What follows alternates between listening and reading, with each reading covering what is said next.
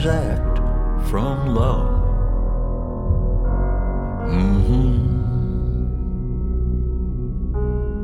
Hello everyone, welcome back to the Film Buds podcast. This is episode number 12, and my name is Henry. And this is Braden. And unfortunately today, Chloe could not make it. She's got school and a lot of other things going on, so she won't be here with us today, but hopefully she'll be back next week, as well as maybe some guests as well for it.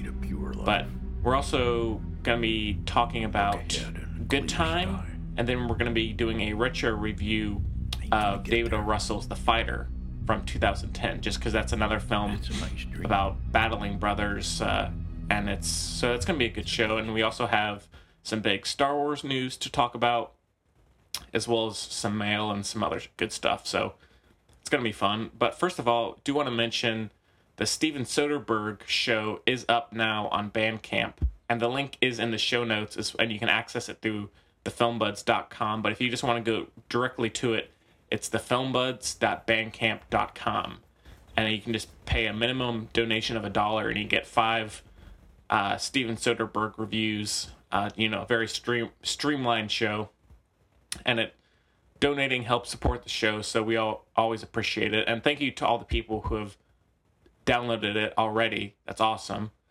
And so yeah, that's up right now. And again, if you need the link, it's in the show notes. And let's see, anything else going on to mention?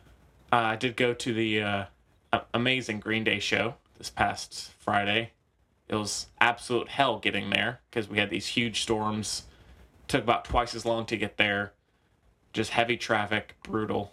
And I was gonna say it was raining pretty heavily. What was that, last Friday? Yeah. You went, and that had to have been brutal because it's not easy driving out there, even in good weather. Mm-hmm. And then about halfway there, my phone started to die, started to run out of gas. Wow. Yeah, and so it was just absolute agony getting there, but the show itself was incredible.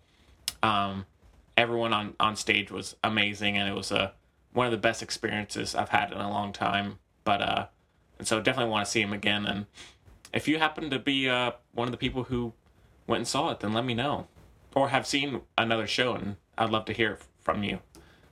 Oh, but I did, when I was working at the shop this weekend, at least 2 guys came in wearing shirts from the concert, and they had gone. Oh, really? Yeah. One of them had the shirt that I wanted.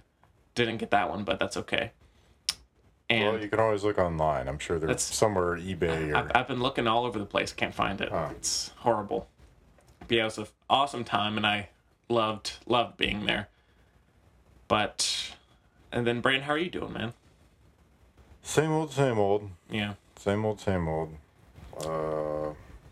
I wish there was something more exciting to say, but not in the slightest. Yeah. Oh, well, we can mention that.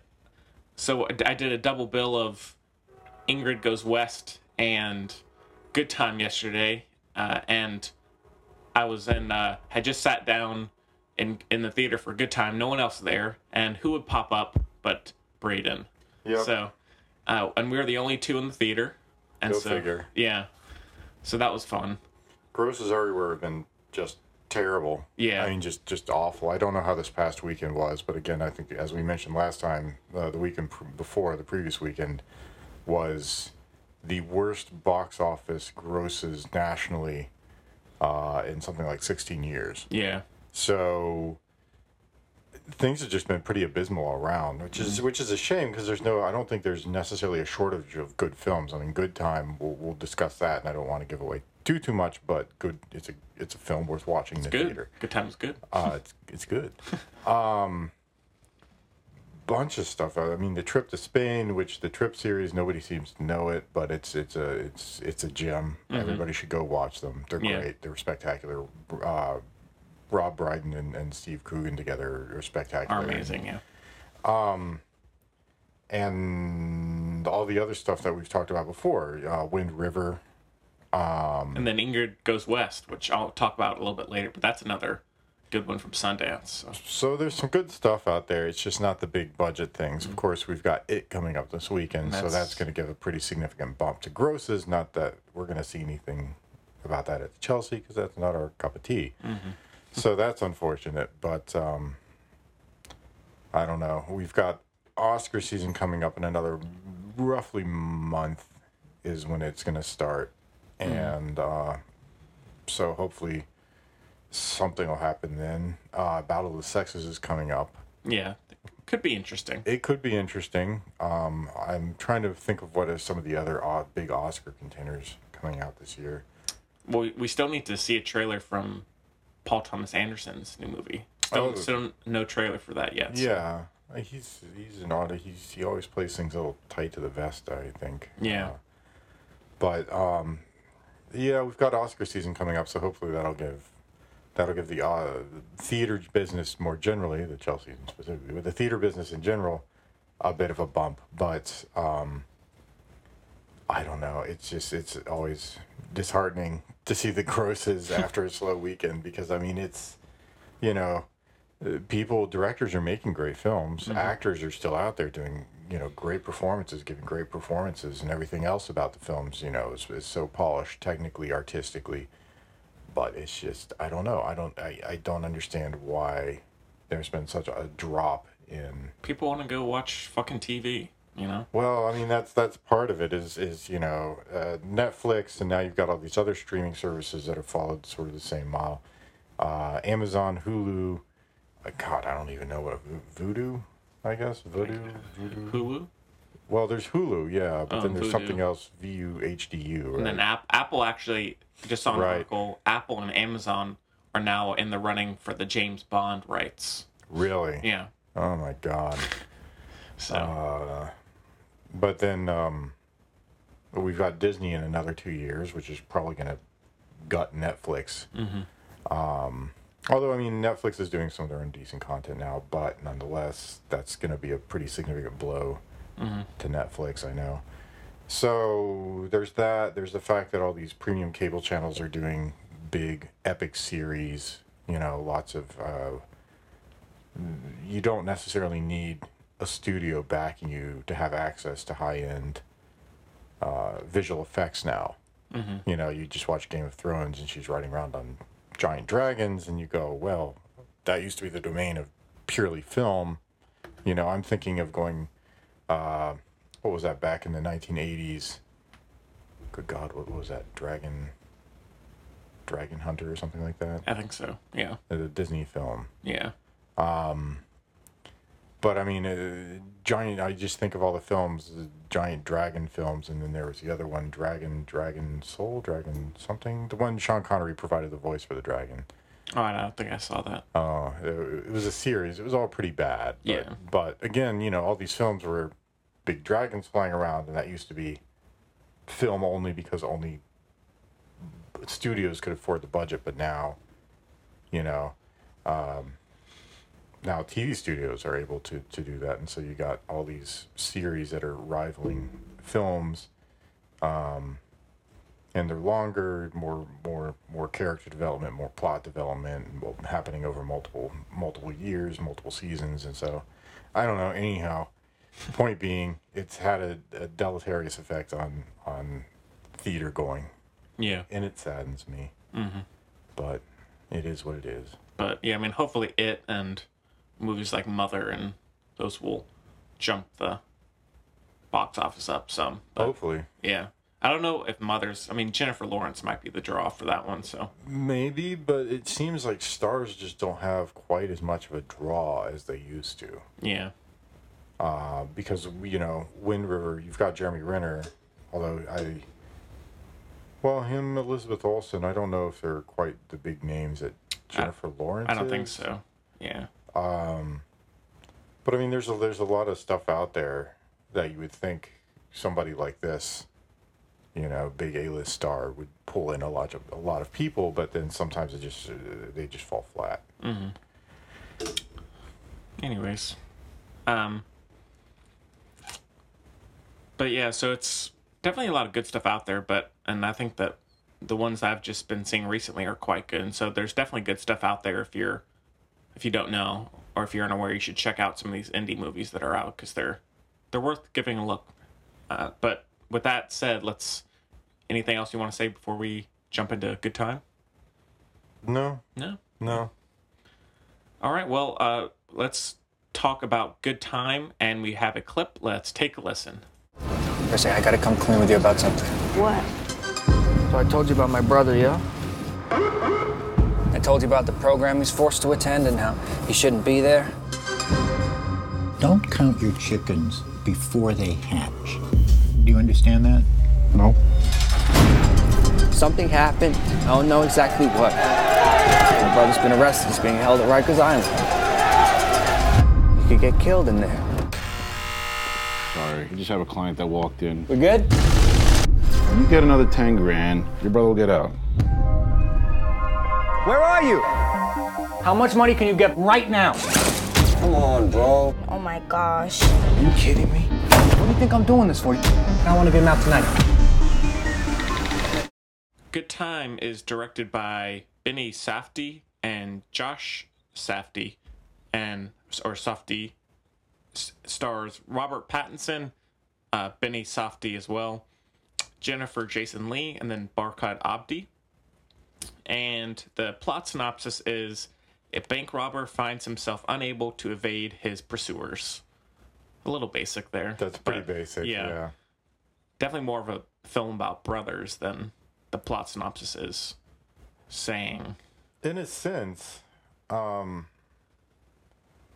don't know really to what extent it's about brothers, because obviously the connection between Constantine and Nicholas, it's there and there's love, but I mean it starts off in looking at the fraternal relationship between the two of them, but then I think that sort of quickly falls by the wayside, and it's more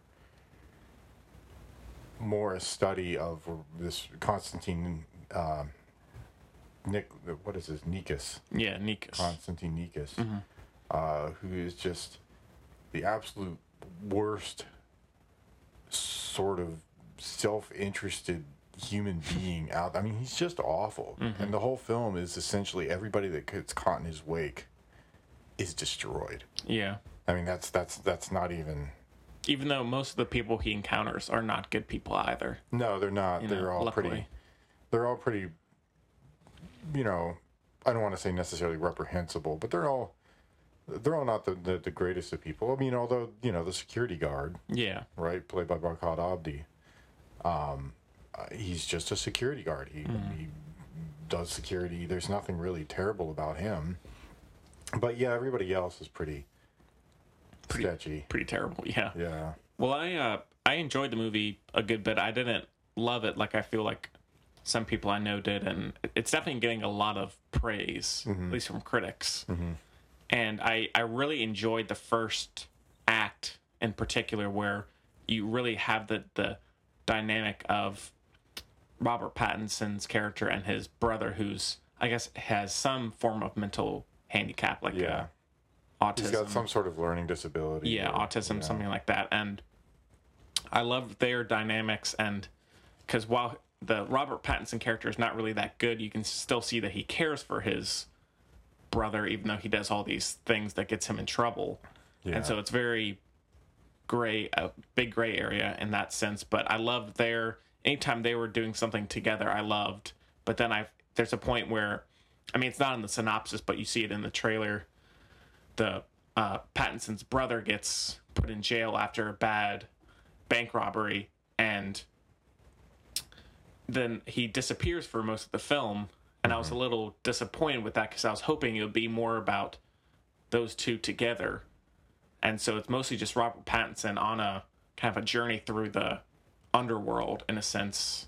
And it just kind of, at times it meandered a little much, that I was not really that interested in, and then indulged with characters that didn't really have a big say in the story. That's one thing that sort of lost me, is I think you're right. The first part where there's more interaction, I mean, particularly with his brother, and there were a few glimmers of that in the second part, like the bit where they're in the security guard's apartment after they've beaten the tar out of him, dosed him up with horrible acid, and then essentially taken his belongings and moved into his apartment to have sort of headquarters for all this, you know, dealing stuff that they've got going on. Yeah. But at that point, he and that other fellow, Trevor, I think his name was, the guy that he broke out of the hospital thinking Yeah. it was his brother, and then it's not his brother. And I mean, that guy who's horrible, just a terrible person. The conversation that the two of them have. And I thought that was really interesting. It gave some insight into the character. And so there were a few bits of this really remarkable interaction. I mean, the dialogue is great when there's Oh, dialogue yeah. in the film, but it's very terse, it's very sparse. There's not a lot of interactive moments in the film. And yeah, I mean, the second half for me, it started towards the end. It started to drag a little bit because it's Yeah. so many shots of now we have a 5-minute shot of them driving down the Long Island Expressway Yeah. and turning off here and then eating burger. And I mean, they're done really well. I mean, the helicopter shots and the ultra saturation of the light and all the reflection stuff. And I mentioned this the other day after the film. Reminds me a little bit of some Nicholas Winding Refn type stuff. Yeah. But it did drag a little bit with all the, and they're driving down over here, and now they're driving off the Queens Express, whatever. And because I felt like the first act in particular was very fast paced. Yeah. And then all of a sudden you spend a lot of time in this house, which won't really give away too many spoilers here, but spend time a lot in this house. And then again, then you spend a lot of time at an amusement park. And so it really lingers in areas that I don't think it needs to linger as much as it did. Yeah. Yeah. And so, I mean, I don't think I was ever really bored, but I was kind of waiting for things to happen at times. That's how I was. It wasn't really that I was bored because, I mean, generally the pace of the film, particularly in the first half, is very frenetic. But then the second half of the film, it sort of winds down a little bit. And, they spend a lot of time, okay, now we're driving and now we're in a fun house and, it doesn't feel extraneous. It doesn't feel like it's pointless in the film, but it does feel as though in certain parts it drags a bit. But I don't know. I mean, it was such a fascinating character study because again, the relationship between the Constantine and Nicholas Nikas. I mean, it falls out in the middle, and it turns into this just a character study of Constantine and just how awful he is. And I think it's kind of telling that all this stuff that he's doing, supposedly for his brother, just seems more for himself in a way. Yeah, I would agree. I mean, it's mostly, again, the one thing that he could do to make all of this go away is just turn himself in. That's it. Easiest thing ever. No problems. But the entire film is premised on him trying to save his own neck. Keep out of the hands of police. Get together the money to post bail for his brother. Which, how the hell is he going to post bail for this brother when he's a wanted man anyways? I don't know. Strange things like that. I don't understand. Robert Pattinson was great. Oh, yeah. It's by far his best performance, and it's good to see that. I mean, he's been in The Rover, which he was quite good in, and then I think there's one other that I can't think of right now, but it's good to see someone like him, and then Daniel Radcliffe. Unfortunately, Chloe isn't here to back me up here, but in terms of them being able to separate themselves from these huge From the Harry Potter young adult franchises, and he definitely can, I think. Yeah. So. Well, I mean, he's obviously a spectacular actor. I mean, what was the thing? Oh, Lost City of Z. That's what he was in earlier this year. Yeah, he was in Lost City of Z earlier this Yeah. year. And what was the thing that not Holy Motors? It was Transmetropolitan Cosmopolis? Cosmopolis. Thank you. Yeah, I mean, I wasn't crazy about that movie, but he was.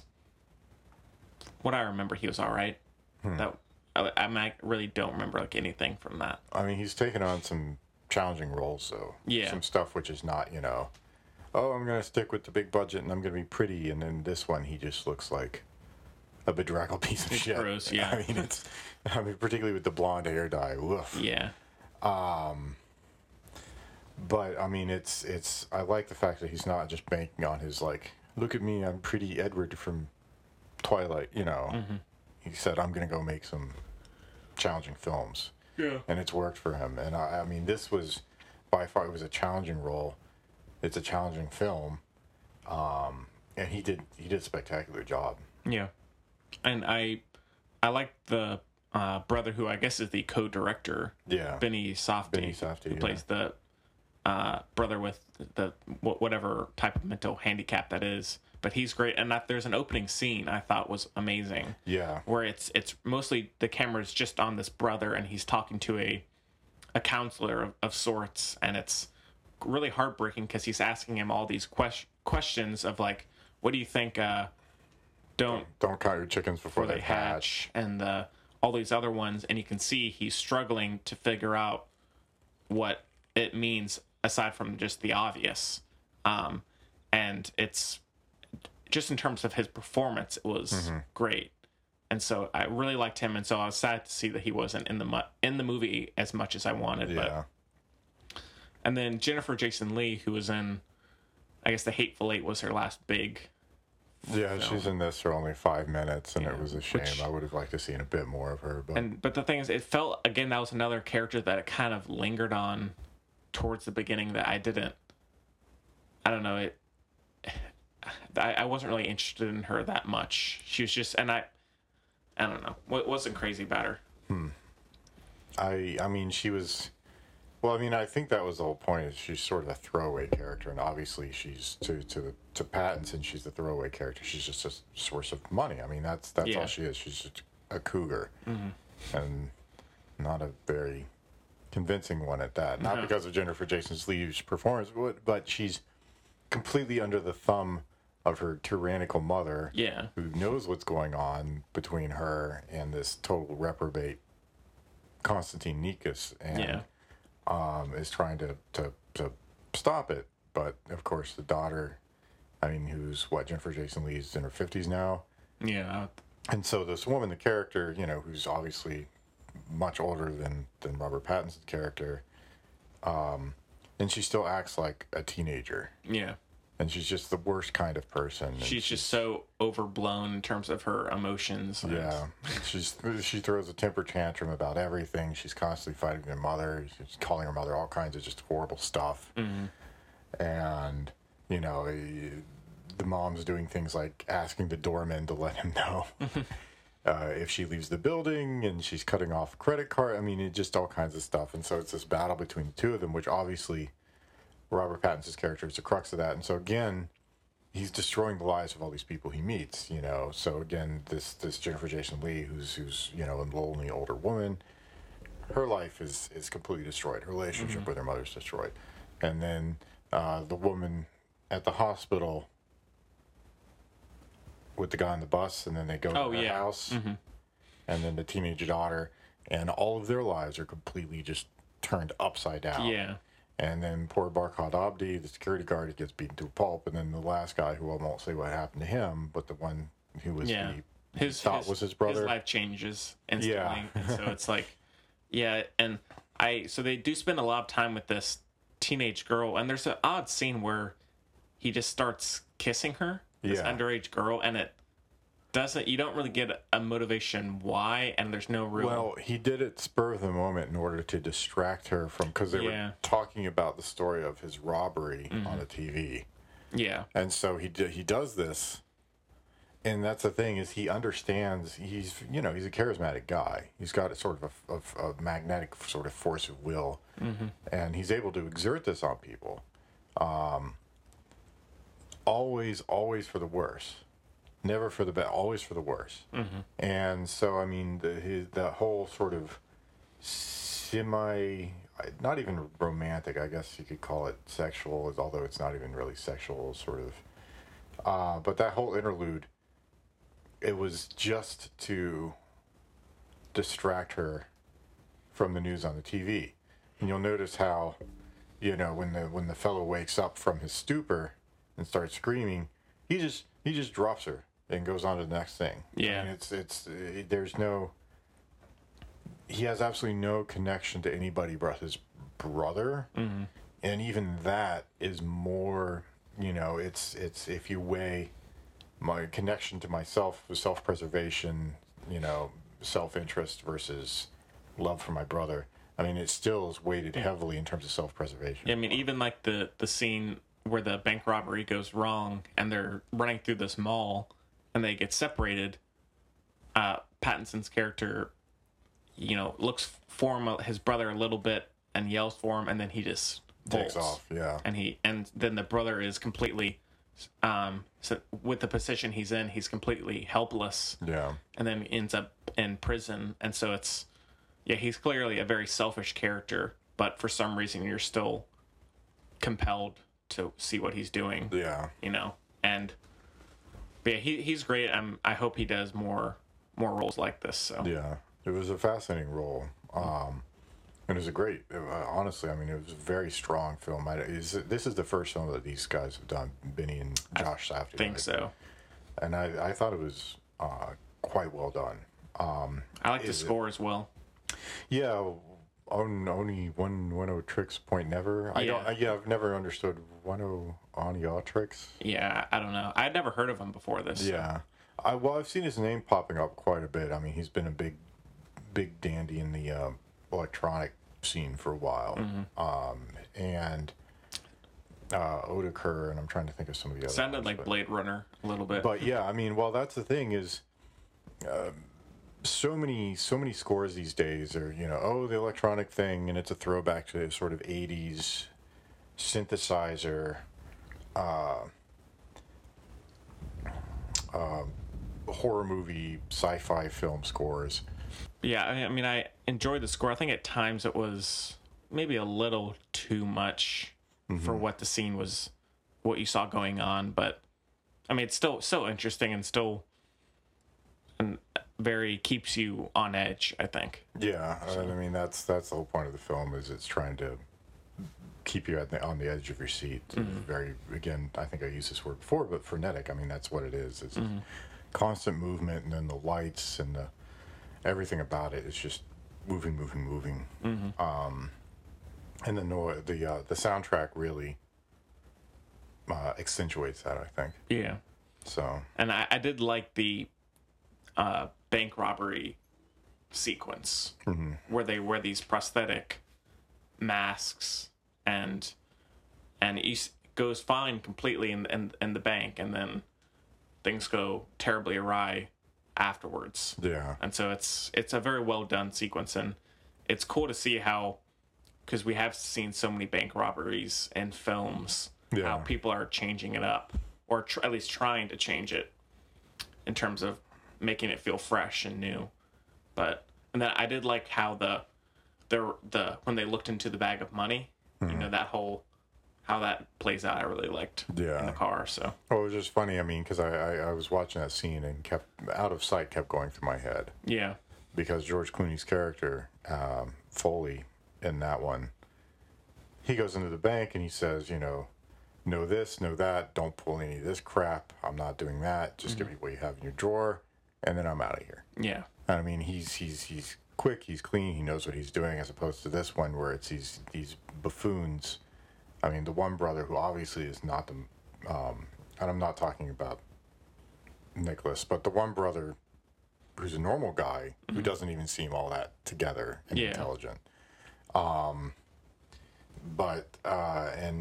Dragging along his poor learning disabled brother, who obviously has no stake in this, had no choice in the matter, had no clue what was going on. yeah,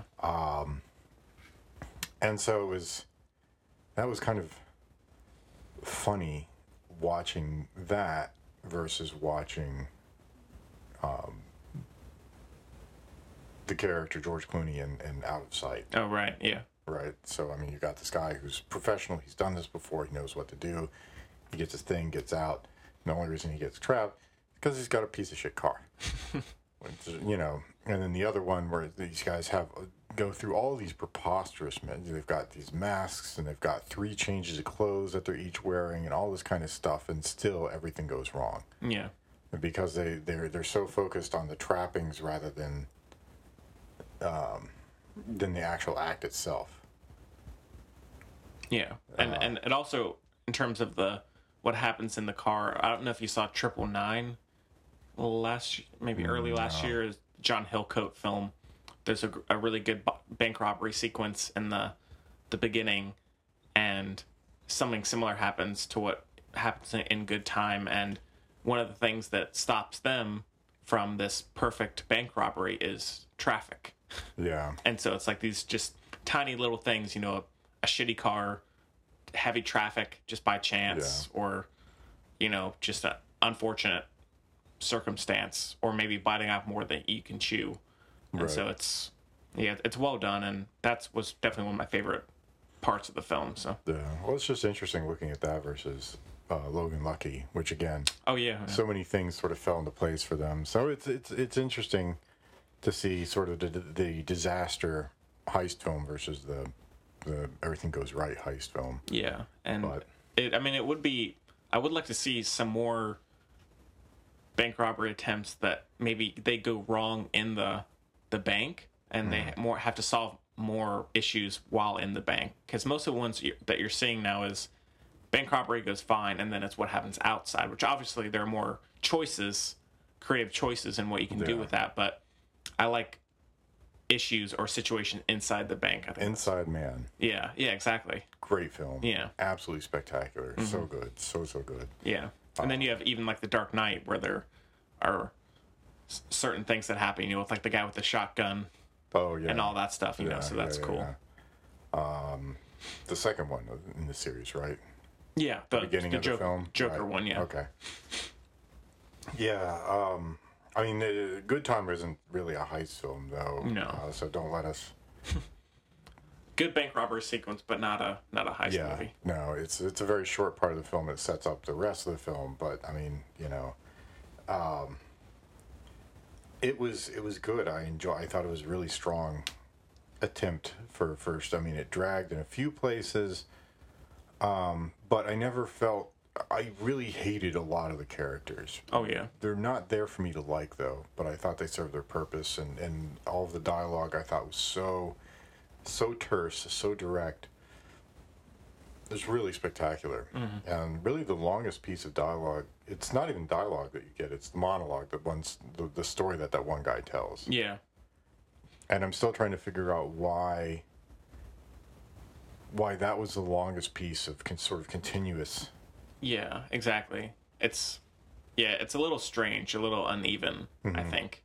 And so, I mean, I know some people that absolutely loved it and haven't brought up that at all, which is fine, but for me, it did meander a little too much and lingered on characters and scenes that didn't have much play by the end of the film. And so definitely, I mean, still a very strong film, and it's a really good year for indie movies, I think. Yeah. Indie movies are winning out, I think, and it's, I mean, even not financially, obviously, but we're still getting so many good ones that it's nice to see. Well, that's the thing I don't understand is why studios are still making, because I mean, so many of these films are just not lucrative, but they can make them so cheaply. Yeah, I guess is the main thing. And so these guys do a few films, smaller films, indie films. The studio gives them the budget and says, okay, let's see what you get in terms of critical, because you know we've got the money. We know we're most likely going to take a loss on this, but you know what? We'll see what you do. If you can do it and you get some critical, you generate some critical buzz, then we'll kick you up to the big boy films and we'll give you a massive budget and you'll do the next Spider-Man. You'll do the next Green Lantern, whatever. Right? And so it seems as though these smaller films are kind of now just it's kind of like the farm league for the big budget superhero films or something. Yeah. And like I think Wind River in particular is doing pretty well both financially and critically. Like I was at Subway the other day and I heard the people behind the counter talking about it, and then there was a guy who came in to the shop who was talking to his friend about it, and so it seems like that one especially is getting a lot of praise, and everyone seems to know that yes, this is written by the guy who did Sicario, and Hell or High Water. But this is the thing, I hear people bring up Hell or High Water, then I say, oh well, you know, he did Sicario as well. They're like, oh yeah, And so it seems Really? like the audience, the I guess mainstream audience prefers Hell or High Water, which I mean, I guess is understandable. It's more charming and more lighthearted, but whereas Sicario is very dark and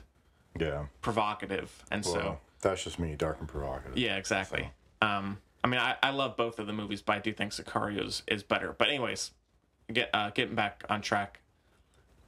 I'm trying to think if there's anything else. I did think the very, very end scene was a little heavy-handed. Do you know what I'm talking about?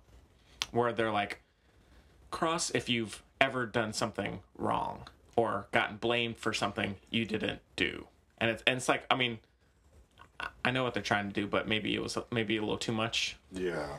But I still really enjoyed that final scene because you see he's actually found a place where he belongs. So, or I mean, can actually improve himself. and Yeah.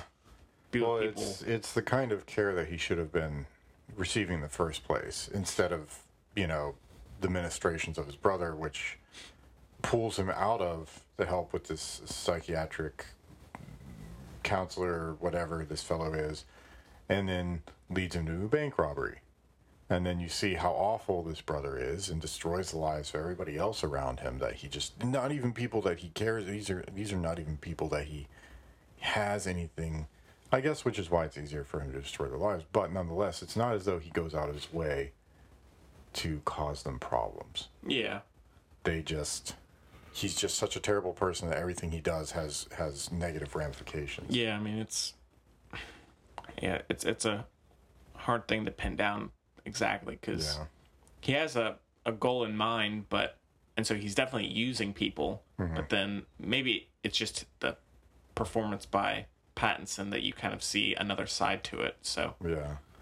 But I just thought it was telling at the end of the film, you know, his brother is back in courses, classes, treatment for people who have these disabilities, and the way that he was released, obviously, you know, is because Constantine now is, I don't think this is necessarily a spoiler. This is, you know, there are a few things that are spoilerish, which I won't say, but I don't know if it is necessarily. let's say he gives up himself to help out his brother. So And the funny thing about it is, the only condition under which he sort of makes a statement to absolve his brother is when he's already in prison. Mm-hmm.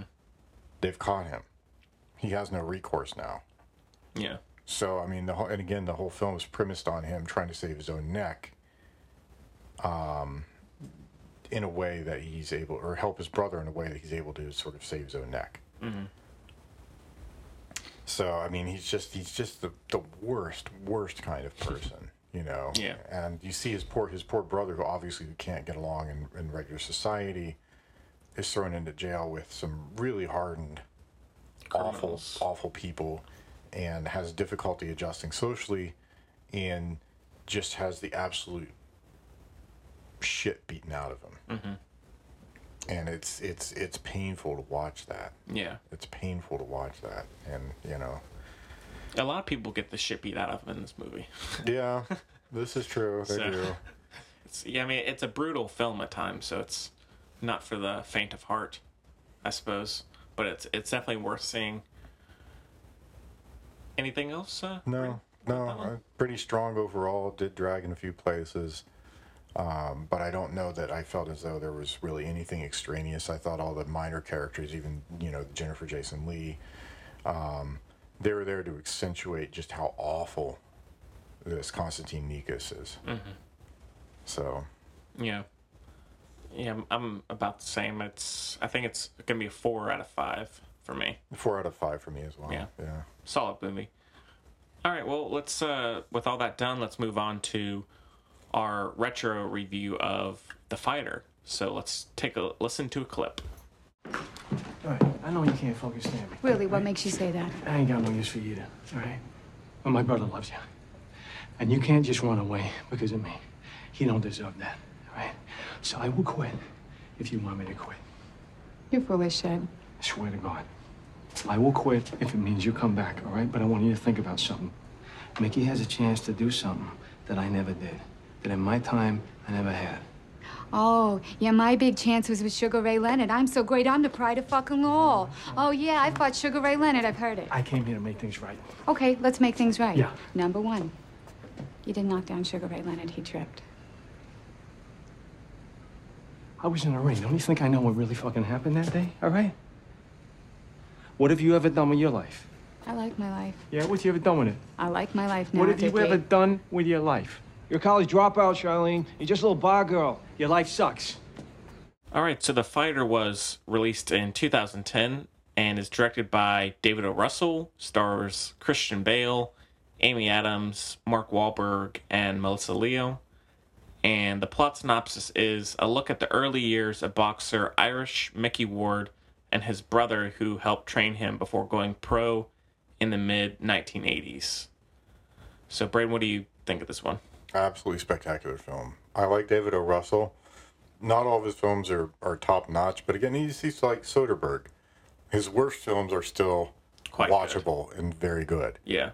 And I'm just thinking, Silver Linings Playbook, which was actually quite enjoyable, got a lot of Oscar buzz. I think that was one of his weaker efforts. But it was still a spectacular film, and I liked the way that he sort of looked at mental illness and, people struggling with I think it was bipolar disorder. Yeah. And so it was interesting to see a film about that kind of thing and just the way he treated it. And Bradley Cooper and J. Law obviously were awesome. And I even really like Chris Tucker.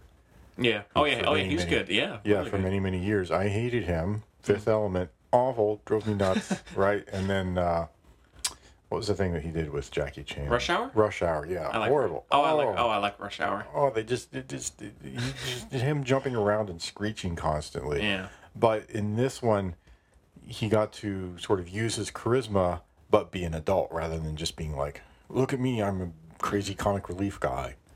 And so it was nice to see him do that. And so I really appreciated the film partly for that. But J. Law and Bradley Cooper were great. So anyhow, I think that was one of his weaker efforts. But The Fighter is just remarkable. There's no two ways about it. Christian Bale is amazing. Christian Bale is amazing. You really don't recognize him the first time you see him. No, you don't. And so, because he lost a ton of weight for this, and he looks He looks sickly. He looks like a meth head or a crack addict. which he is in the film. In the film, yeah. Yeah, and yeah, he's just this eccentric, weird, unreliable brother of Mark Wahlberg, and yeah, this is a true story. And both of these brothers were boxers, and I really like it. I think so. American Hustle is my favorite. David O. Russell, and then I actually really love Silver Linings. And then this will probably be my third favorite, but I still really, really like it. Yeah. For me, it's I don't know. It's a tough call because I really like Three Kings. Honestly, I think The Fighter is my favorite by him, and then after that, it's a toss up between Three Kings and American Hustle. A lot of people didn't like American Hustle, which I don't understand. Yeah, I don't get that. Maybe they got. It does get a bit confusing. Yeah. But it's very dialogue driven. Yeah. Which and it's longer than maybe most films like that are. Right. But it's so well done and so well acted that I was just like, who cares? Let's make it 2.5 hours. And so that's my favorite. But anyways, so I do really like The Fighter. Bale's performance is probably my favorite part, and it's very well directed.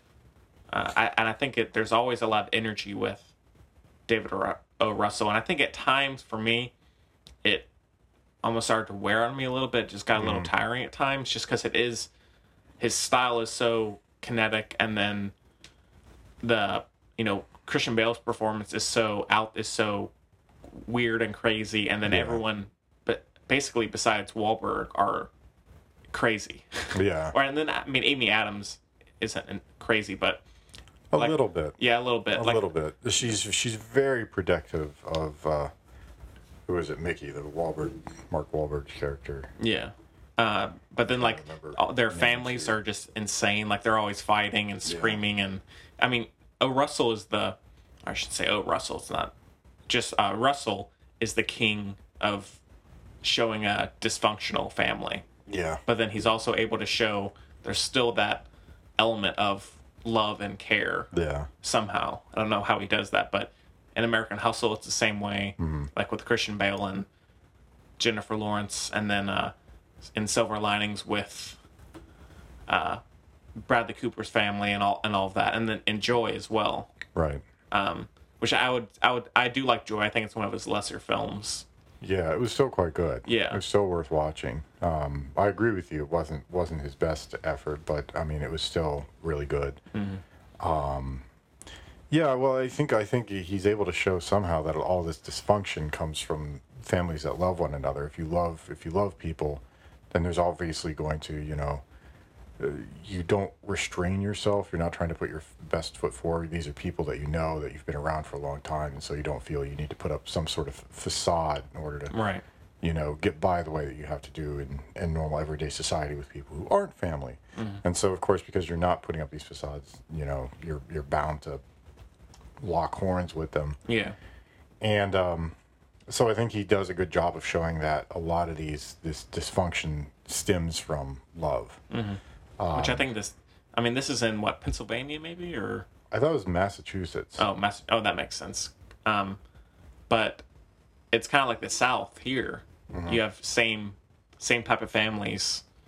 And I think everyone's kind of guilty of that, of just kind of going crazy sometimes for your family, whether it's justified or not. So it does feel very genuine and comes from a place of experience, I think, with Russell, for better or worse. I hope his family wasn't crazy dysfunctional, but I do like all of that stuff, and I love anything with Christian Bale forgetting that he has to be somewhere.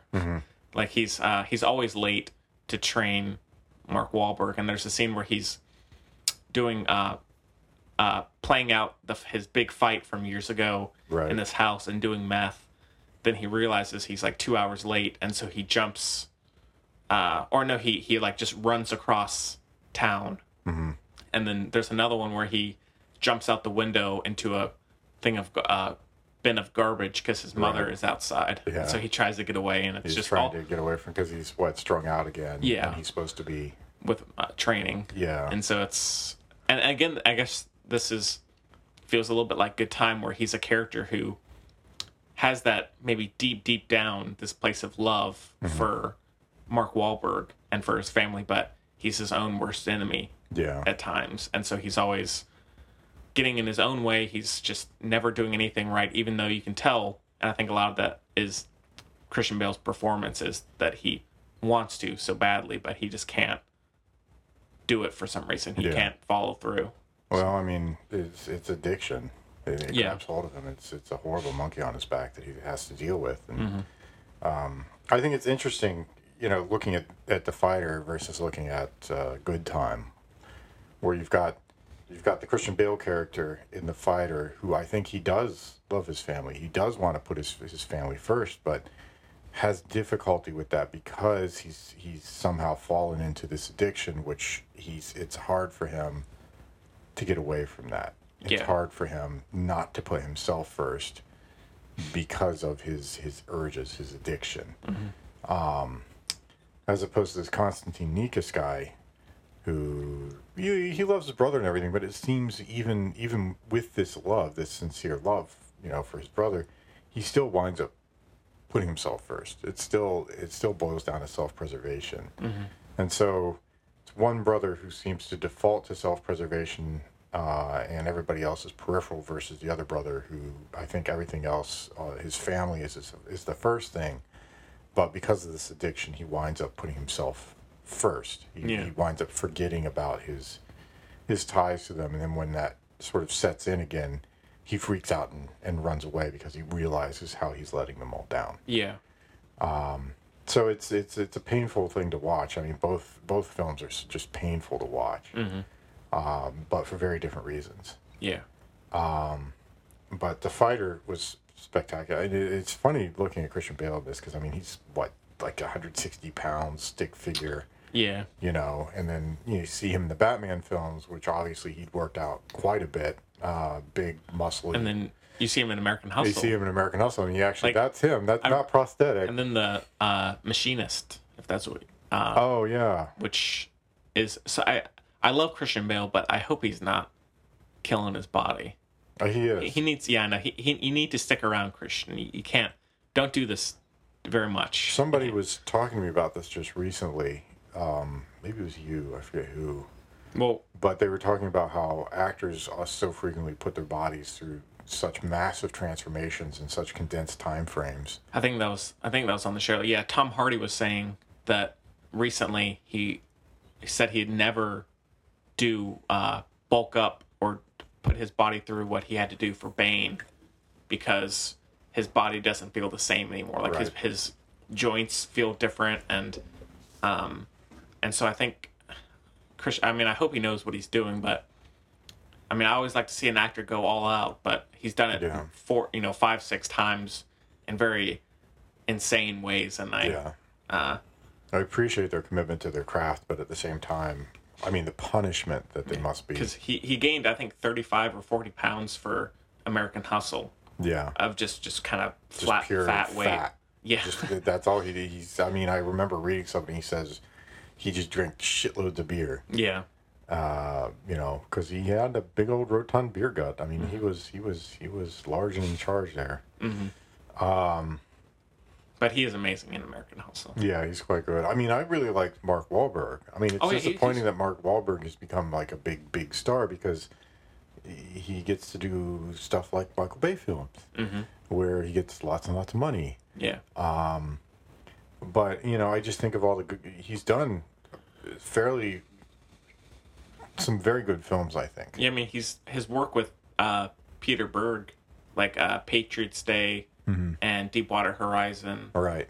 And That's then- been pretty good. Yeah. Well, I was just thinking, the very first thing that I remember him in, Basketball Diaries with Leonardo DiCaprio. Oh, right, yeah. Which was a spectacular film. And then Boogie Nights, obviously, PTA. And I thought he was really good in that. I mean, yeah. The whole cast in that obviously was spectacular, and so he had good people to play off of. Julianne Moore, awesome. She's I great. just love her. She's just amazing. But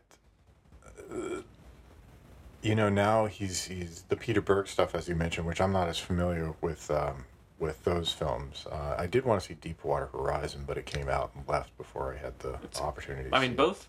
I mean, Lone Survivor is probably the weakest of the three, but Oh, really? Patriots Day. Because I quite like Lone Survivor. Oh, I did too. But Deepwater Horizon and Patriots Day are surprisingly both good blockbusters and also very well directed, and I think they're kind of misunderstood. Like, I have people who are hesitant or don't like to watch those because it feels like Peter Berg is making money off of tragedies, which, I mean, technically, sure, he is, but he does it in such a crafts these stories about real life tragedies in such a heartfelt, personal way that it's still very captivating and very touching. Yeah. And also being just an entertaining film. Like, you would think Patriots Day, about the Patriots Day bombing, would be some just cliched mess, but it's actually great. in Yeah, many well, I ways. just So- think of all those disaster films that have come out. Like, aren't they doing a film now about the Boston Marathon bombing? It's coming out. Well, that's what the Patriots Day was. That's what Patriots Day Yeah, was. but no, but they Okay. actually are. I think it's actually the same week as Kingsman this month. Oh, really? It's called Stronger with Jake Gyllenhaal. Oh, So, okay. I don't know how. I don't know. I mean, see that, and then we've had a few different films about the September 11th. We have that. Have you seen Attacks. the Charlie Sheen movie, 9/11 Oh coming my out? god! It looks. Well, I'm just thinking about what was it, Two Towers or whatever it was called, the one with Nicolas Cage. He World plays Trade Center. Yeah, Yeah. He plays a first responder. Not great. Oh, but Right. United 93 is great though. Okay, that one I'm not familiar with. Oh, it's Paul Greengrass. Oh, is it? It's- Okay, it's- he's spectacular. That's one that you really don't want to watch very often, but it's so well made. Yeah. And that's another one kind of like Deepwater Horizon or Patriots Day, where you Well, would think it's this exploitative film, but it's He does them in such a way that it's really. I don't understand how he does it, but he does them in such a way that it's really good. Like Yeah. Green Zone. If Yeah. nobody saw Green Zone, yeah. it's really good. Captain Phillips, obviously. Oh, it's so good. And what's the other one I'm thinking of right now that Greengrass did? Well, he did the Bourne Films. films. Or yeah. The yeah, first, second, he did second and third, and then Second and third. the new one, which was not good. yeah. Wait, the new one, Matt Damon new one, or Jason Jeremy Renner? Bourne. The- Okay. Yeah, the Matt Damon one. Because I actually kind of like the Jeremy Renner one. Yeah, it's all right. But nobody went to it, but I Yeah. actually kind of liked it. I thought it was pretty decent. The, Yeah. the newest one, the fourth one with Matt Damon, Not I good. didn't see. It's not good. Not good. Okay. Well, I mean, it's not horrendous, but it's not very good. Not up to par with the first three. No, Okay. but yeah, United 93 is like, and there's really no big name actors in it either, and it's shot in like a documentary style, and so it feels very genuine and realistic, and it's quite good. But anyways, back to The Fighter. Okay. Yeah, it's just, I mean, I don't know if I have a ton more to say. I mean, all the boxing scenes are great. I love any training sequences, and I like the small town vibe that it gives off. And Trying to remember where it's set. I mean, it might be sort of a, God, I can't remember. Boston, there's a north end and the south end, and one of them is predominantly Italian, one of them is predominantly Irish, and obviously they would be in the Irish. I forget if they're Southeast or Northeast. If anybody out there in Boston is listening and I'm getting all this wrong, please don't lambast me for this. let us know. I love Boston. My parents used to live there before I was born. It's one of the greatest cities ever. It's awesome. I love it. I just everything's getting a little muddled. I apologize. Let us know. So, I'm trying to find out where that is now, looking at the IMDb and the whatnot. But it's I mean, I do really like, veering off a little bit, I do really like the chemistry and the relationship between Amy Adams and Mark Wahlberg. They work great together, and I think their relationship is just very interesting. She's this bartender who's always getting hit on, and he just is a completely respectful, down-to-earth guy, and she's this relatively high-strung woman who's, and it's a very good relationship, and so I that's one of the, I think, the stronger parts of the film, and they both have very good chemistry together, so it's a nice thing. This is interesting. I was just looking at this. No, I was just looking at some of the IMDb stuff. Apparently, this film had a budget of $25 million. That's a very reasonable budget for a film of this size with this caliber of actor. Right. Opening weekend. I shit you not. Opening weekend, $300,000. Right. Whew. And then it ended up grossing $93.5 million. Huh. So it ended up making back its money in spades, but the opening weekend, $300,000, and this was December. This was early December. So again, this is Oscar season, right? This sweet spot when schools are starting to get out. So there's a lot of loose kids, with loose money floating around loosely with a lot of time on their hands to go catch movies. Yeah. 300,000. Jeez.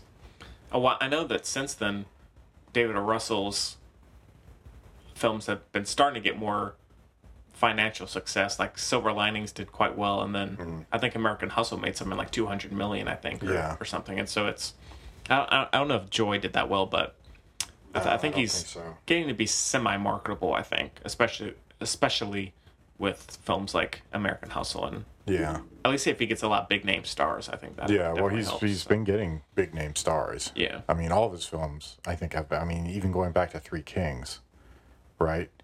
Again, Mark Wahlberg there, and then George Clooney and Ice Cube, who really put in a good performance in that as well. I mean, all three of them, I thought were really good. Yeah.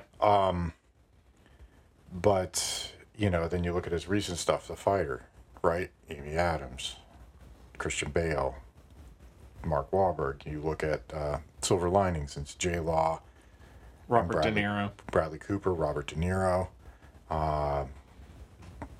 Joy didn't have quite as many. It was just J. Law And De Niro. And De Niro. That's right. Yeah. And Bradley Cooper. Yeah, he was in that as well. That's Yeah. right. He played TV exec or something like that. Yeah. And then American Hustle, which was huge cast. Insane, right? Yeah. So J. Law, Amy Adams, Christian Bale, This guy's got it. Jeremy Renner, Can get all. Bradley get all. Cooper, Louis C.K. even shows up in it. Oh, he's so good in. Yeah, he's such a tiny part, but he's so good in it. Yeah. Yeah, I mean, he's one of these people. He's one of these auteur filmmakers. Again, very similar to Soderbergh, who everybody in the Coen Brothers, that everybody loves their films. Everybody enjoys working with them, and so every time they put out a film, it's just huge ensemble casts because everybody gravitates towards them as directors. Everybody enjoys working with them so much that they want to be in their films, and so you get these huge ensemble casts. Yeah.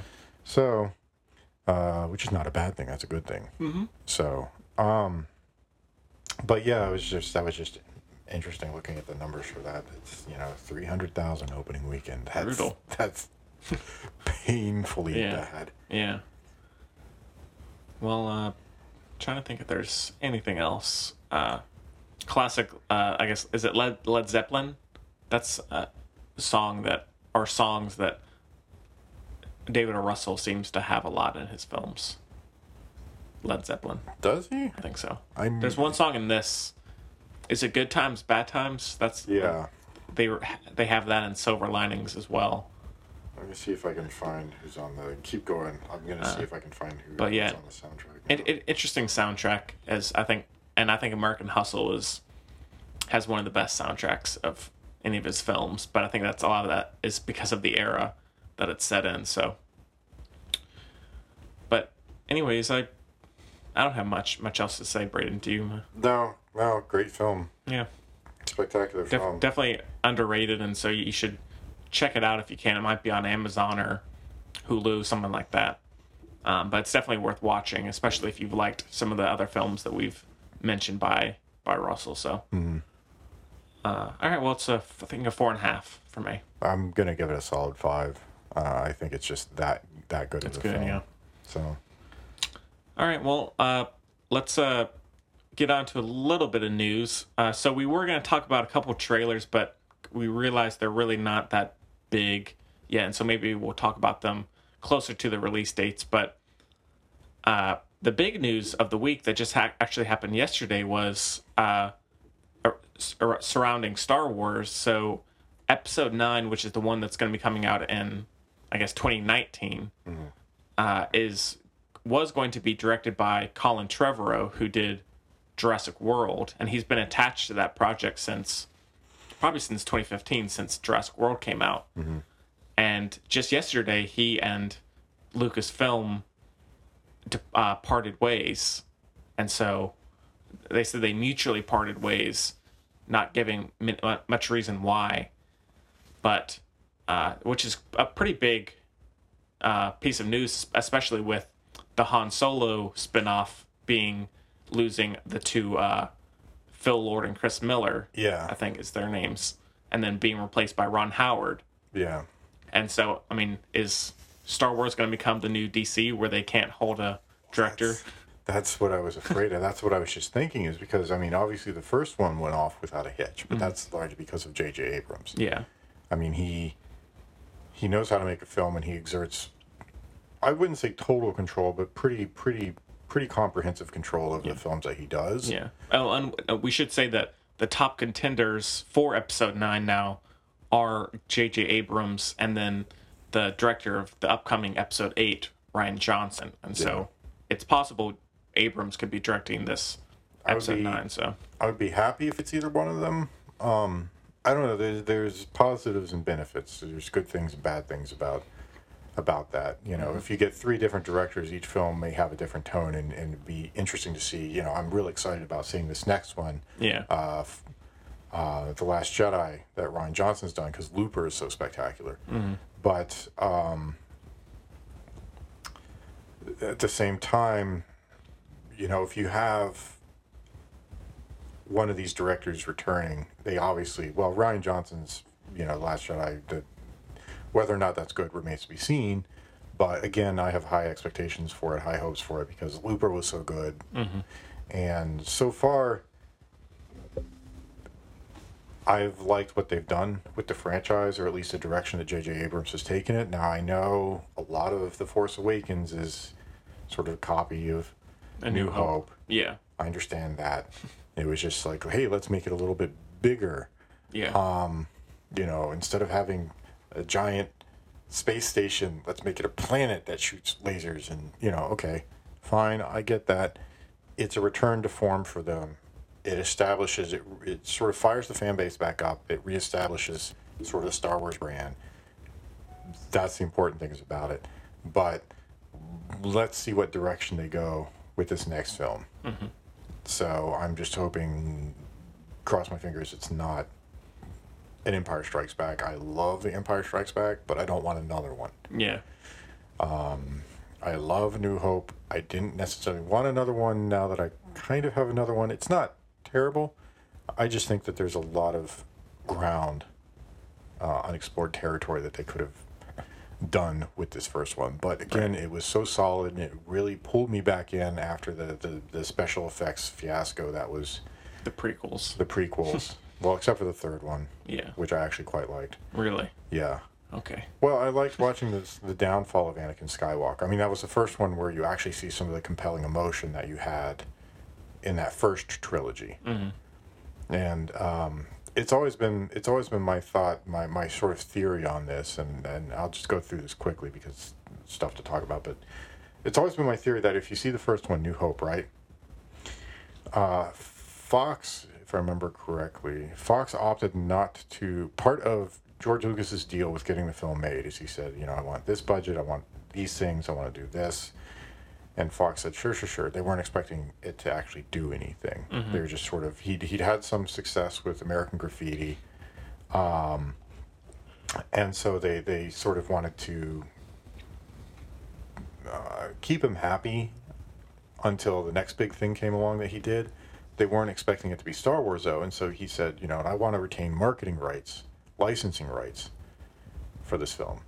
And Fox said, sure. Dumbest thing ever. Dumbest thing ever. So if you look at that, I think Star Wars, he wasn't sure quite what to do.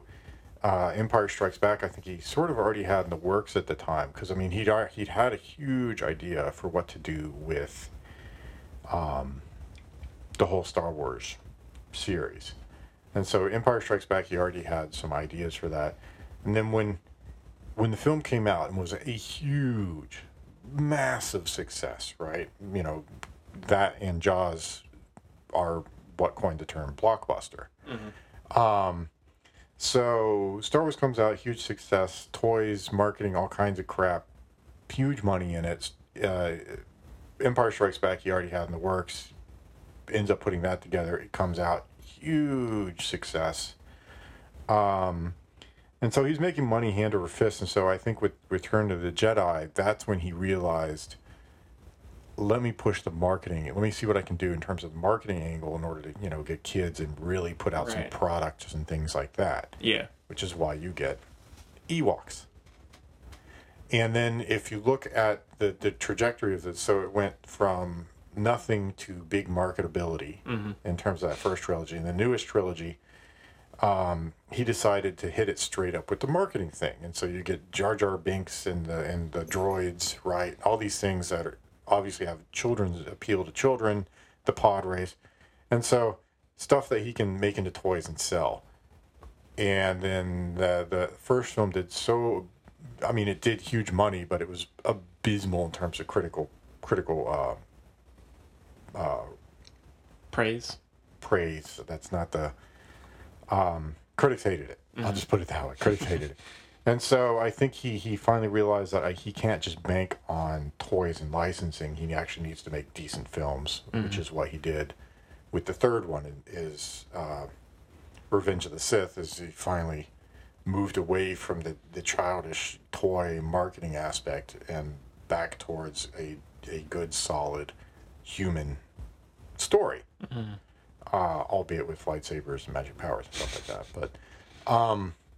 But watching the downfall of Anakin, you know, and how he's corrupted because of his love for Padme and all that kind of stuff. I mean, it's an age-old tale. But the point being, he moved towards marketing that first trilogy, and then away from it in the second trilogy, because of what was going on. He'd already had the commercial, the critical success with New Hope and Empire Strikes Back, and then this newest trilogy, he decided, yeah, let's hit him straight up with the marketing stuff, and then it turned out the film was crap, and then he decided, as it moved on, let's actually make a decent film, because if I don't have a decent film, nobody's going to pay attention to it, and I won't be able to sell a damn thing anyways. So, it's actually nice that he's been sort of largely detached from this most recent trilogy. Long story short, he's been detached. He's been detached. So anyhow, there's my theory on Star Wars. I'm sure everybody out there in the blogo media sphere, whatever it is, will be up in arms about that. But I don't know. Anyhow, who would you pick direct besides those two? Would there be anyone that you would? Guy Ritchie? No. I mean, I do like Snatch and Lock, Stock, and Two Smoking Barrels, but that's his ilk. He tried sort of fantasy stuff. King Arthur. With King Arthur. It's a gem. I know you loved it. Nobody else did, apparently.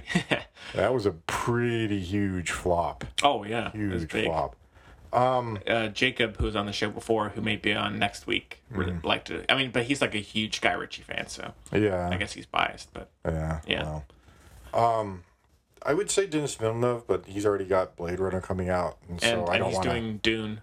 Oh, is he? Yeah. I didn't even know they were doing yet another Dune. Yeah, but it's with Denis Villeneuve, so it's going to be good. I think. Doesn't mean anything. And especially if you can get Roger Deakins back, like, it's going to be good. Oh. That's a film that everybody should go watch.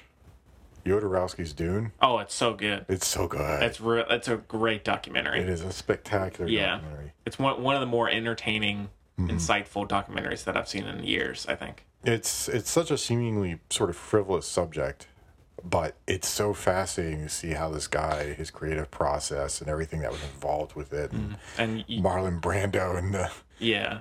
And the excess that he brought to the... Was it Brando? It was... Citizen Kane, what's his face? Orson Welles. Orson Welles, yes, thank you. Not Marlon Brando, Orson Welles. And then Salvador Dali, right? And just the ludicrous and then shit Pink Floyd was going to do the score. Soundtrack.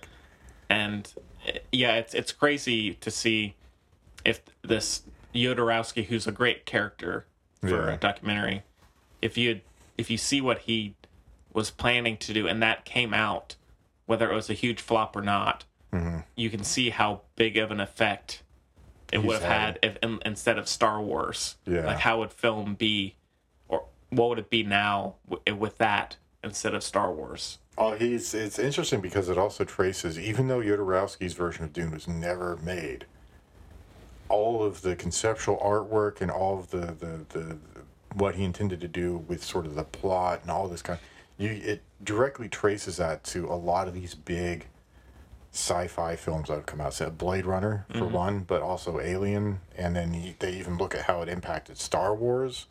Yeah, it's amazing. So everybody should go watch Jodorowsky's Dune.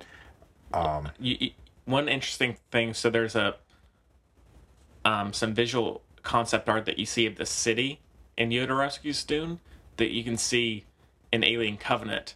Felt very familiar. Yeah.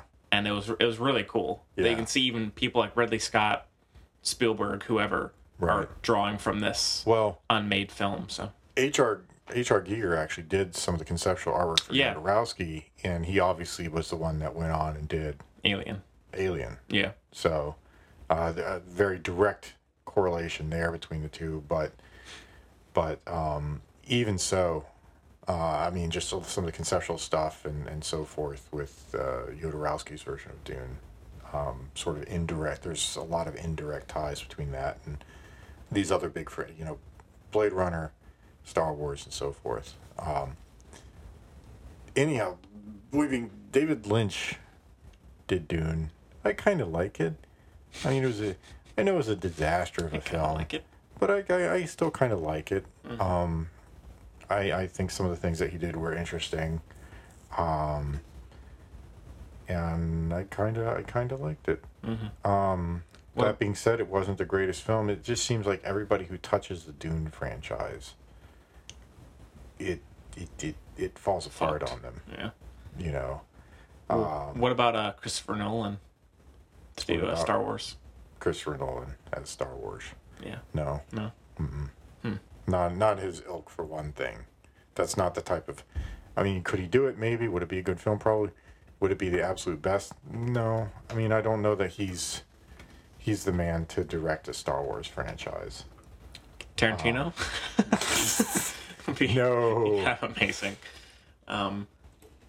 Yeah, I mean, it'll be interesting to see. I would like to see someone else other than Abrams and Johnson, just to see the difference. Yeah. You know? And so, but yes, it's... Ooh, what about Spielberg? It'd be kind of cool. I mean, he's not going to, obviously, but... It'd be kind of cool, but I mean, that would be such a slap in the face to Lucas if Spielberg ended up... Oh, true. Because the two of them have been friends for so long, and then, you know, Lucasfilm, he sells Lucasfilm to Disney, and then Disney's, you know, Lucas, from what I understand, actually went to Disney with all kinds of ideas and big reams of paper with characters and script and plot and dialogue and all this kind of stuff, and Disney / Lucasfilm basically told him to take a hike. Yeah. So he has, from what I understand, minimal control over any of the creative process at Lucasfilm anymore. Yeah. And if they were then to hand off his sort of flagship enterprise to Spielberg, who's been a lifetime friend of his, man, that would be a slap in the face. Yeah. But well, let's just get Michael Bay in there. You know. Michael Bay, Final answer. giant transforming. You see the Star Destroyers transform. Watch the Death Star transform. No, thank you. Yeah. Yeah, Denis Villeneuve would be somebody else because Rian Johnson's already there. I mean, honestly, I can't think of a lot of really spectacular directors who are working sort of in the sci-fi genre. Fantasy films, forget it. Fantasy films, there hasn't been a decent fantasy film in ages. They've all been crap. Well, I like the second Hobbit film. Really? Yeah. The Hobbit series was... Oh, yeah. Peter Jackson's good. I mean, he could maybe pull off Star Wars, but I don't know. I just sound a little too fanboyish. Yeah, Peter Jackson, Star Wars. He's the best ever. Ooh, Lord of the Rings. Wee. No, he's a spectacular filmmaker, Peter Jackson. But the thing is, I want to see him return to some of the stuff like Heavenly Creatures. Yeah. Man, that was an awesome film. Mm-hmm. He should go back to doing some stuff like that. But I don't know. I mean, it's hard because there are a lot of good filmmakers out there, but would they necessarily be able to tackle Star Wars? Star Wars, is yeah. the question. But I mean, that's my mortal fear now. Is especially after hearing the Han Solo thing and now this. Is the Star Wars franchise going to wind up like the DC extended universe? Yeah. Where people just keep jumping ship and they keep bringing in new people, and then they have to do rewrites and reshoots, and then the film just turns into this giant And it patchwork. did get a new writer apparently a month or two ago. Star Wars? Yeah. Really, the third one? I can't remember his name, but yeah. So They should have, oh God, what was his name? Kasdan? Lawrence Kasdan. Yeah, who did Empire Strikes Back and then did the script for the... And he also did Indiana Jones. Yeah. You should just have him write everything. Yeah. Seriously, I'm not even joking. Just have him, because Force Awakens, the script for that was solid. Empire Strikes Back, I still hold as a spectacular film. Not even it's a spectacular science fiction. No, it's just a spectacular film. Period. Yeah. So I think just have him write it. I don't give a shit. Just have him write everything. Come on. You can have different people direct it. That's fine, but just have Lawrence Kasdan write everything. Yeah. That being said, yeah, I mean, if they can find other people to write it that are good, that's fine. But don't, who's the writer of the week? Well, let's, put our hands into the fishbowl and draw a name. Exactly, yeah. It's going to ruin the film. I don't know, why. they keep doing this, but I mean, they should be able to look at the products put out there by all these sort of patchwork films. You know, we've had 3 different directors and we've had 5 different writing teams and yada yada. Like The Flash and right, all these other films. Yeah. Yeah. So I don't know. We'll see. I mean, it's not coming out till 2019, so we got some time. yeah, so it's a little ways. It's 2 years down the road, but I mean, even so, you know, considering I don't think they'd started shooting yet, right? No. But they were fairly well along in the pre-production process. I think so. So, I mean, I don't know. I don't know. I'm mortal terror here. Yeah. So, Well, yeah, so we'll keep you updated about that if anything changes. And Lucasfilm said that they would let people know quite soon about what would be the next step forward would be with that. So hopefully we'll know soon. But all right, well, the other piece of news that it's not really a huge piece of news, but I feel like it's kind of interesting. I just happened to come across it a couple of days ago. So there's now going to be a Iraqi version or point of view version of American Sniper, the Clint Eastwood film with Bradley Cooper from a couple years ago.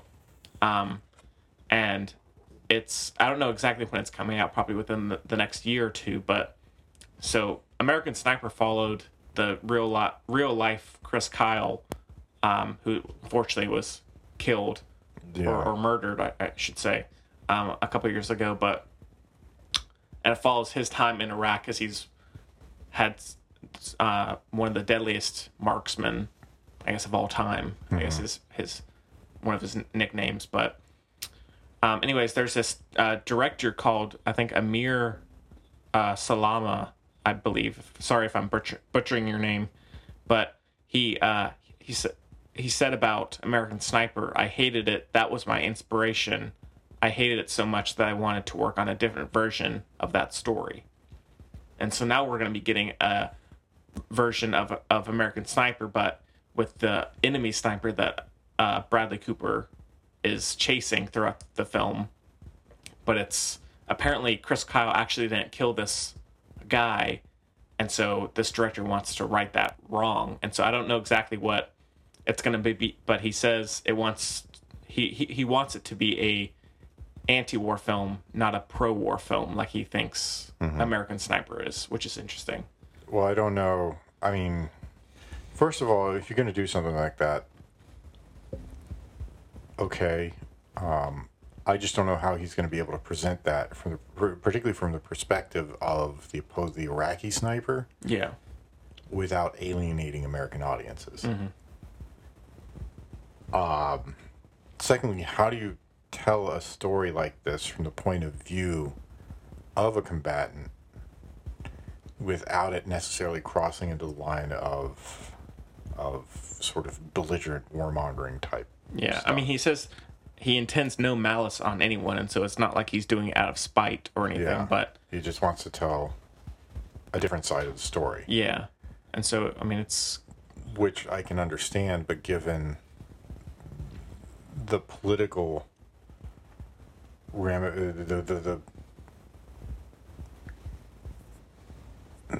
is the word I'm looking for here?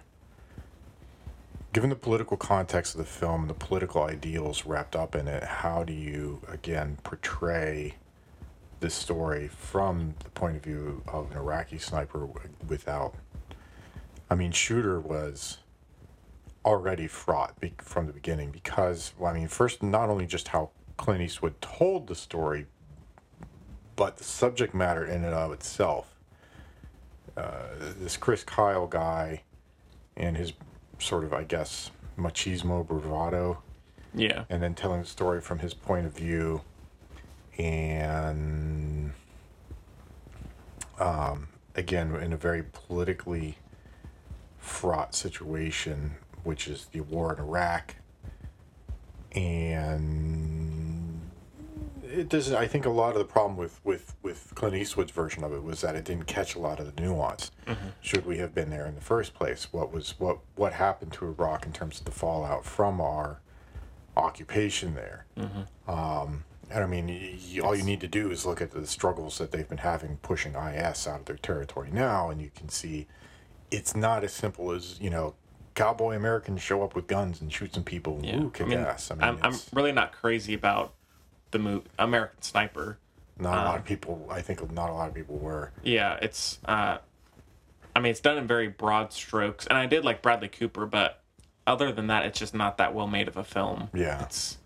And it does feel very politically driven at times, and it's not well written, and But anyways, I think it will be interesting to see how this alternate version plays out, especially since it is going to be made by, I'm guessing he's Iraqi, but how his point of view will play against American audiences, and then just in general, what path he decides to take with that. So yeah, which you don't really get this type of film that often. No, someone who hates one film's perspective so much that he must do an alternate or opposite version. Yeah, So it has the potential, and then it's interesting to see sort of an alternate side of the story. It's just, how do you approach the subject matter without sort of being reductionist and turning it into this like cat and mouse game between a couple of snipers?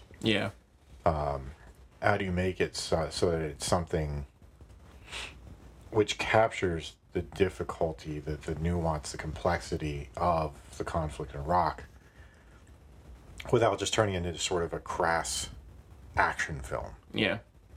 And I think that was the problem with the Clint Eastwood version, is it approached a little too much the crass action film aspect of things. It was just, the sniper going around and kicking ass, and it doesn't really capture the situation that he's placed into. And I'd say even Lone Survivor a little bit does that at times. It does. It does. Even though I like that movie a little more than this. Yeah, I like that movie considerably more than American Sniper. I actually quite like Lone Survivor. I think it's really spectacular. Yeah, I think it's a solid film. Yeah, it's really fascinating watching these special forces operatives and how they work, and I think it's really fascinating to see at the end of the film how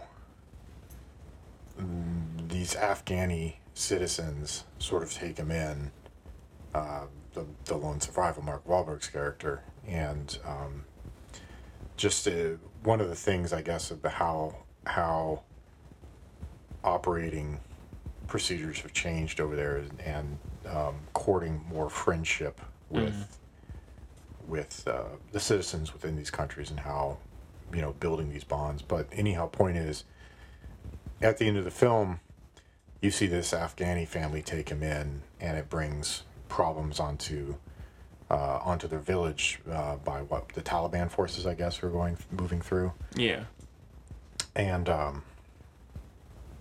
again, even Lone Survivor, even though most of the film focuses on the special forces guys and what they're doing, it still puts it into a bit better context towards the end of the film, and shows how difficult, how complex these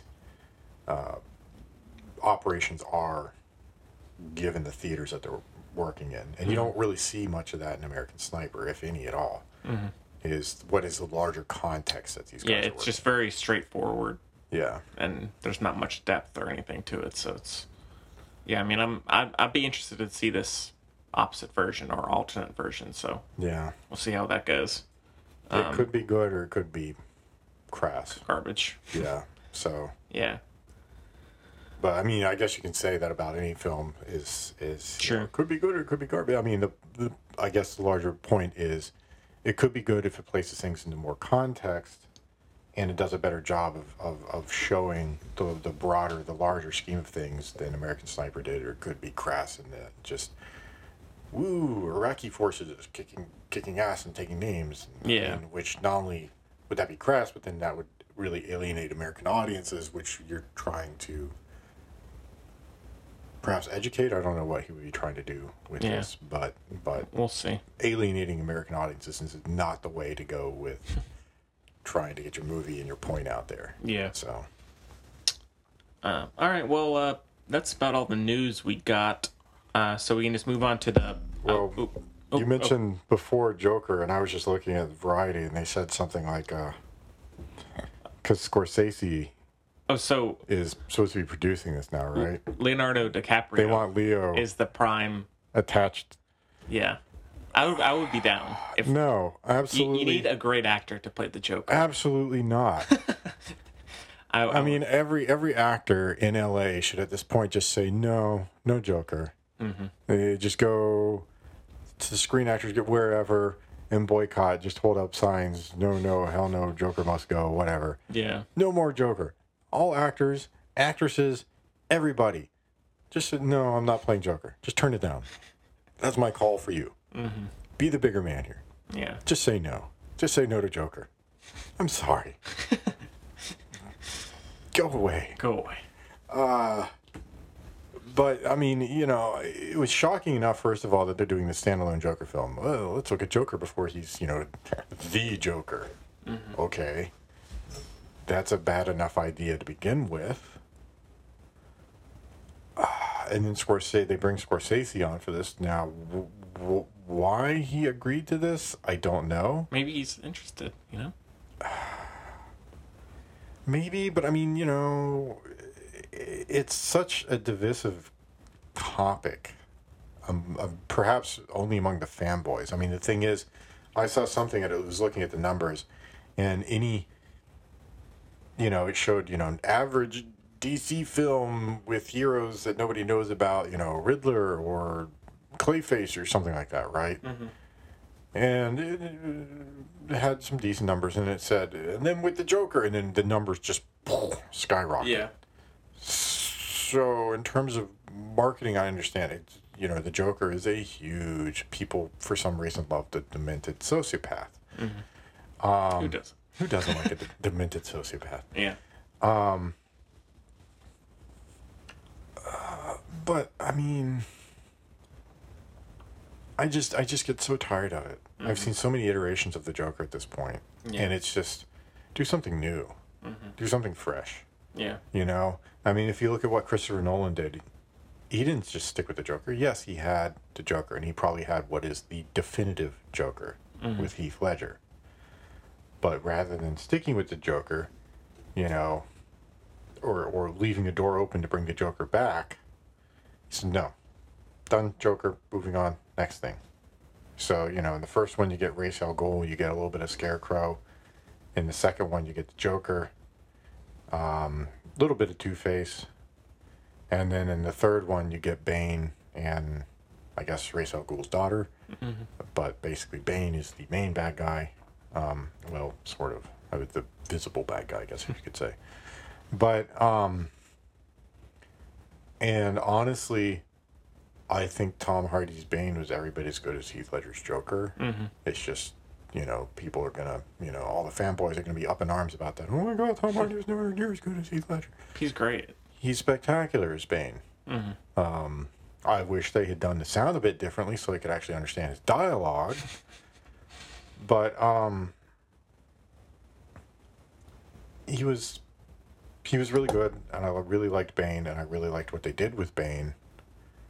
And having Batman, having Bruce Wayne go through a lot of the same trials and tribulations as Bane had, I thought was an interesting, And so it's just for some reason the Joker has captivated American audiences. And so DC, obviously, they realize that's a cash cow, and so they're just going to keep going back and tapping it. Mm-hmm. And I just, okay, I get from a money point of view, but, so much other stuff out there to look at. Yeah. Why? I mean, frankly, I'm getting a little tired of Batman anyways. I like the character. I'm just, I've seen the Batman origin story 5 billion times now. Yeah. Let's do something new. Mm-hmm. I don't know. Anyhow, maybe I'm just cantankerous and cranky and old. I get accused of being that a lot, but I think I'm in the right in this particular scenario. Yeah. So, but Leo DiCaprio is the Joker. I'm in. I'm not at all. You know, I love Leo DiCaprio, and a lot of the stuff he's done with Scorsese has been spectacular. I mean, I'm particularly thinking about The Departed, but Shutter Island had its moments. Wolf of Wall Street was pretty good. I love Wolf of Wall Street. I didn't love it. It was pretty good. It was, I mean, a very, very solid film. Mostly I liked it because Jonah Hill. Oh, yeah. And Leo DiCaprio was awesome. He's awesome in everything. But Jonah Hill is really out of left field. I mean, the stuff he's done, Moneyball, and then Wolf of Wall Street. Yeah. Amazing. But he was so good as Donnie, the little dweeby weirdo who marries his cousin. Yeah. Yeah. Yeah. So, yeah, and we'll keep you updated about that because we've talked about that a lot. So, all right, well, let's just move on to, we got one listener question this week. So the filmbudspodcast@gmail.com is the address where you can reach us. We'd love to hear from you. Always like hearing from people. And you can also reach us on Twitter at the Filmbuds and then on Facebook as well. So feel free to send us a message in any way that is easiest for you. I'm just curious. Have we gotten any hate mail? Not yet. No? No hate mail yet. If you got hate mail, send it our way. I'd just be curious. I don't know what, I'd just be curious what we'd be saying that stepping on people's toes that they get so riled up to send us hate mail. Yeah, well, yeah, if you got hate mail or if you have criticisms, please send us. We'd love to hear from you, genuinely. We're curious, so. Okay, well, this one was actually on Twitter, so that's, and this is from Treat Freak 1025. Treat Freak? Freak, like I'm a freak. Okay. Treat. Like a trick or treat? Yeah. Okay. Yeah, so Treat Freak 1025 says, Hey, what is your two or top favorite performances of the year so far? Or if not, or if you don't have that, of all time. Mine for this year would be Andy Serkis and War for the Planet of the Apes and Scarlett Johansson and Ghost in the Shell. Thanks so much for the show, Treat Freak 1025. Okay. That's a tough one because there have been a lot of good performances. I mean, just even in the last few weeks, Jeremy Renner. I mean, this week Robert Pattinson really blew me away. Yeah. Well, I have some here written down. So Andy Serkis was one for me as Caesar. He's incredible. Yeah. And then Charlie Hunnam in Lost City of Z. He's very good. And then Hugh Jackman in Logan. Right. Gal Gadot in Wonder Woman. Yeah. Daniel Craig, Logan Lucky. And then I know this is kind of a stretch. It's not like one of my favorite performances, but I really liked her. Cara Delevingne in Valerian. I really liked her. I didn't see that. It's good. I think I'm kind of happy I didn't see that. It's good. Is it? It's good. Oh, okay. Don't listen to Will. You're about the only person. Don't listen to Will. Okay. But I really liked her in the movie, so and it's not an incredible performance, but I really enjoyed her. So and then as you're thinking, I'll read some others off of like all-time performances. So yeah. Charlize Theron in Mad Max Fury Road, love her as Furiosa. Brad Pitt in The Assassination of Jesse James. Heath Ledger as in The Dark Knight. Daniel Day-Lewis in Lincoln. Leonardo DiCaprio in Wolf of Wall Street. Scarlett Johansson in Under the Skin. And then, of course, ones I mentioned all the time, so I won't say anything about it, but Rooney Mara and Noomi Rapace as Elizabeth Slander in Dragon Tattoo. Yeah. So. I don't know. I mean, of all time and this year, that's a tough one. I mean, because there's so many. I'd have to say one of them would definitely be Leonardo DiCaprio. And for me, The Departed. He's so good in that. I mean, Matt Damon also. I mean, the two of them just remarkable. Yeah. Oh shit.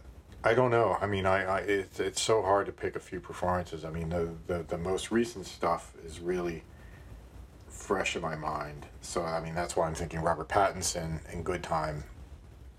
Really, everybody should go. I mean, he's so good in it. It's really, his performance is outstanding. Jeremy Renner in Wind River, as Yeah. I said, was really good. I really liked Elizabeth Olsen in that as well. Anything over the summer? And I would say Michael Fassbender in Alien Covenant for me. He played these two different performances, or he gave two different performances. I liked him a lot. He was really good. Honestly, I'd have to say Noomi Rapace in What Happened to Monday. Oh yeah, I had completely forgotten about that. Yeah, of course, that's one of my favorites. Loved her in that. I'm just trying to think of other stuff that I've seen this year. I've seen a lot of stuff, and a lot of it has been condensed in the last few weeks. So it's hard to. Oh geez. Really like both Channing Tatum and Daniel Craig and Logan Lucky. Oh, and Adam Driver. And Adam Driver as well. Yeah. Yeah. I mean the whole. I mean, you know, again, a Soderbergh film, you can just basically say, I liked the cast. Yeah. I thought the whole cast was spectacular, and you're not, you know, that wouldn't be lying. Yeah. Oh, and then I'll say I did like Scarlett Johansson in Ghost in the Shell as well.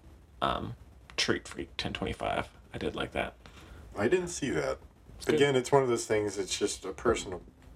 I refuse to see live action adaptations of anime film because they're always terrible. Yeah.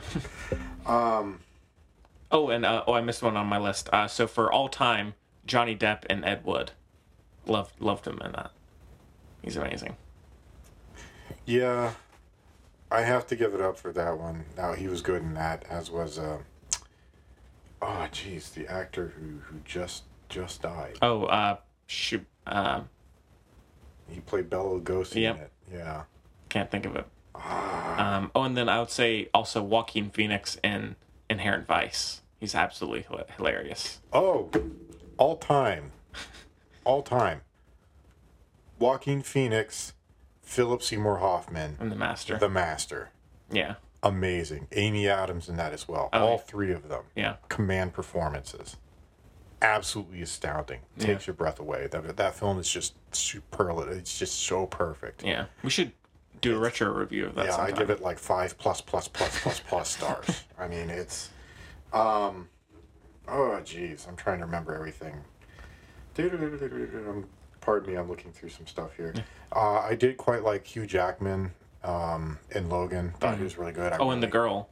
I can't remember her name, but she was great. Either. She's was really great, good, and of course Patrick Stewart. Yeah. Which Patrick Stewart should have gotten an Academy Award for Green Room. Honestly. He's good. That's another astounding performance in Yeah. the Green Room. Anton Yelchin, may he rest in peace, was also spectacular in that. Yeah. But Patrick Stewart was so good. Yeah. Oh shit. And but I had forgotten about Noomi Rapace. So yes, her and her all 7 performances in What Happened to Monday is definitely one for sure. And that was the thing of Dunkirk. But while the performances are good, there aren't really ones that are like so incredibly nuanced that they're really worth mentioning. You know, they're all strong, but that's not really the point of the movie. But no, the performances are good, mostly for the emotive aspect to them. They're not. It's not really, you know. Here's Kenneth Branagh interacting with some guys. Isn't he spectacular? He's playing Shakespeare character. Yeah. No, it's they're all just the characters are there, not really as throwaways, but as they're sort of background to the story and the visuals. yeah. Excuse me. And I would say Jude Law in King Arthur. I really liked him in King Arthur for the part that he was in. I didn't see it, Yeah. and I'm not going to see it. And that might be about it for what I have. I think there are definitely still some good performances to come, Yeah. especially with some of the indie movies coming out. So Yeah, I mean, we got the Oscar season coming up right now. Oh, shit. I'm just trying to think of other stuff that I've seen this year that really blew me away. Oh, God, I honestly can't remember. Andy Serkis I thought was really good. And War for the Planet of the Apes. yeah, It's amazing how he's able to convey so much expression and so much emotional dynamism through CG characters. Yeah. Even though I know it's motion capture and all of that, It's still amazing to what see. they're able to do with his face Yeah. and how he conveys emotion with his face and how that translates into the characters in the film, that is remarkable. I mean, I'm not big on the CG. I'll be the first. Avatar really drove me away just because giant cat people, giant blue cat people. But I think what Andy Serkis does is a little more subtle. If that makes very sense. subtle and nuanced. I think it's a really remarkable use of technology in that sense. So, oh shit, I don't know though. I mean, damn it, I don't know. There's a lot of good stuff. What about out Woody there. Harrelson and Planet of I the Apes? liked him a lot in that as well. Yeah. Or anyone in Spider-Man? I mean, it was a good film. Would I say there are any standout performances? No. Bradley Cooper as Rocket Raccoon in Guardians. I absolutely love his performance as Rocket. He is good. I mean, I like his I like the voiceover work that he does as Rocket Raccoon. Yeah. But again, the whole cast, it's good, but I don't know that there's really any standout performances. I mean, if you're looking at those films, for me at least, the standout performances, to be totally honest, Chris Evans and Sebastian Stan. Yeah. And just the two of them working together as Captain America and the Winter Soldier, or Captain Steve Rogers and Bucky Buchanan. Yeah. I really like the two of them together, and I think they really capture those characters well. Yeah. But again, command performances, I don't know, not really. Yeah.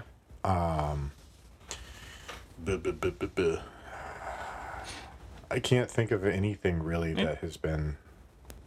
There have been some good performances this year, but nothing that really just like I watched it and it blew me away. Yeah. Again, not in the way that anything since like Save the Master did. Again, one of the standouts I would have to say would definitely be Noomi Rapace and What Happened to Monday. I really liked her in that, and just what she brought to each one of those different sisters, I thought was really good. God, what else? If you can think of anything else, let me know. Yeah, I mean and if you have any thoughts, let us know. Of course, we'd like to hear your favorites as well. Yeah. But yeah, so I mean, I think we gave it pretty good. And Daniel Craig but we had already touched on Logan Lucky. So. Yeah. But yeah, so yeah, let us know if you have any thoughts. But hopefully that answers your question, Mr. Freak. Yeah.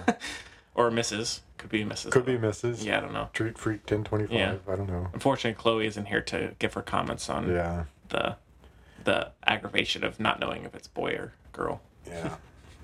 She'd have some insight, I'm sure. Yeah. Is that a gendered handle for Twitter, or is that a non-gendered handle for Twitter? Who knows? Let us know. All right. Well. I just wanted to throw out there, because you had talked about doing a film, sort of as a counterpoint to Good Time, about sisters. Right. And we discussed some of these films about something that we could do as a retro review. You talked about My Neighbor Totoro, which is good, but that would have been a jarring juxtaposition going from Good Time to My Neighbor to a Miyazaki film. Yeah. But obviously the sister, what do they call it? Fraternal, and then the something. I don't know. Yeah. But if anybody out there, whoever's out there listening, if you can think of any good films, that would be a good sort of retro review in terms of like sister relationships. Yeah. Excluding Hannah and her sisters, because we already thought about that. But, And I also thought of the Virgin Suicides, the Sofia Coppola movie. Yeah. And so there are a couple out there, but yeah, let us know, because we were kind of struggling with that one. But yeah, that's another one we'd love to hear from you. So please genuinely email us or message us in whatever way you would like. But yeah, at some point we should talk about a Miyazaki movie. That'd be cool. yeah, that would be cool. I do enjoy his films. And Yeah. It's funny that Studio Ghibli now, we should really discuss Disney and Disney eating up all the good I know, seriously. Lucasfilms, Marvel, Studio Ghibli. Yeah. God only knows. They also own Universal, I think, but Universal's not one of those little boutique studios. So Right. Well, Lucasfilm isn't really a boutique studio. Marvel isn't really a boutique studio, but they did, if you catch my drift, they built their names on one thing. Lucasfilm was Star Wars. Marvel was the Marvel Comics. Yeah. And Studio Ghibli was Miyazaki's films. So it's just interesting that Disney's buying up all these very sort of focused studio products. I guess just because those products that those studios put out are so well received. Yeah. So, anywho, Yeah. yeah, sister films. Yeah. Yeah. Let us know. And no Sister Act. I'm not watching that again. That's not happening. All right. Well, let's. I mean, blood relations. I'm not talking about sisters in God's love. Yeah. Right. We won't go into it on the show. All right. Well, let's move on to our picks of the week. Don't have much else to really talk about this week since it's just the two of us. And so we'll keep it relatively short. But so picks of the week, I'll say Ingrid Goes West. You know, showed at Sundance. I wasn't able to see it, and saw it yesterday, and really enjoyed it. Very interesting satire and commentary on social media. Doesn't feel dated like a lot of movies that inject social media into their films or into their stories. Very charming and funny. Ingrid Aubrey Plaza and Elizabeth Olsen are great together, and I think Plaza in particular is incredible in this, and I think it's definitely worth watching, and it may only be in theaters for maybe another week or so, and so definitely give it a look if you can. Well, it's not doing anything, but again, all these small sort of indie, weirdo, artsy-fartsy films, they don't do much anymore. Yeah. So yeah, that's in theaters right now, so give it a look if it's around you. So, Braden, what about you? I don't know. I haven't really had the time to catch anything after sort of frying my brain on Soderbergh films last week, because I watched 3 of them back to back. What was it, last Thursday before? So then I worked over the weekend, and I've been trying to. I am super excited about seeing The Trip to Spain. Yeah, I am too. That's on my radar, and that's one thing that I definitely am going to catch. So I haven't seen it yet, I know, but I will see that before the next show. So I don't know if this counts for now or for next week. That works. But, yeah. But that's what I'm really looking forward to, is The Trip to Spain, because the first 2 films I really liked, and I mean, Steve Coogan and Rob Brydon together are great.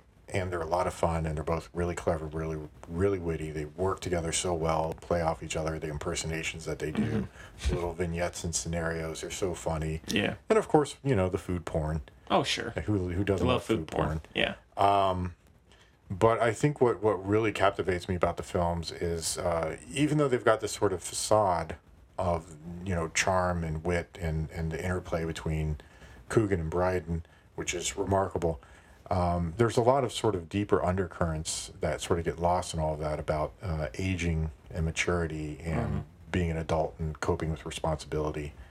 And those sorts of things sort of set in once in a while. And I think these films really capture the notion that these 2 guys are doing this partly because it's fun, partly because they do enjoy one another's company, but also largely because it's an escape for them from this reality of getting older and having children and coping with career difficulties and so forth. So, and this one in particular, I think will be funny after watching, you know, Coogan after his success with Philomena, which is a spectacular film, by the way.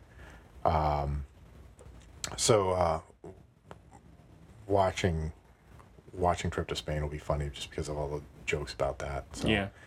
But that's what I'm super excited for. Honestly, I can't think of much else that I've seen. I've been trying to pay attention to what's coming out on Netflix, but there hasn't been really too much exciting or sexy coming out on Netflix lately. Nothing sexy. No. So, I don't know. What do we have coming up this Friday? It's coming out this Friday, isn't it? Yeah. And then Mother the next week. Oh, Mother the next week, and then the week after that is Kingsman, and then American Made. Right. The next week. But I am kind of excited about American Made. Yeah, me too. So I kind of want to see it, but I don't know. Tommy C's back. Love the guy. Yeah. All right. Well, I guess that about brings us to the end of the show. But so thank you so much for joining us. And so next week like we've already said, we're going to be doing Stephen King's It, and then we might think of a retro review to do, maybe some other Stephen King adaptation. And if you have any recommendations, let us know. We're always happy to hear from you. So, and hopefully Chloe will be back, and maybe we'll get a guest on or two as well. You better be back. Somebody better be here. Yeah. I'm sure everybody's sick of listening to me prattle on. So, and again, the Steven Soderbergh shows up. So the filmbuds.bandcamp.com only costs $1. Get 5 Soderbergh movies. So feel free to give it a download. We hope you like it, and we always appreciate you sticking with us through all our weird little quirks and technical issues and all of that stuff. So, Trains. Yeah, and trains, which is I guess the second one that's happened in this show. So. All right, well, thank you so much for joining us, and until next week, see you later.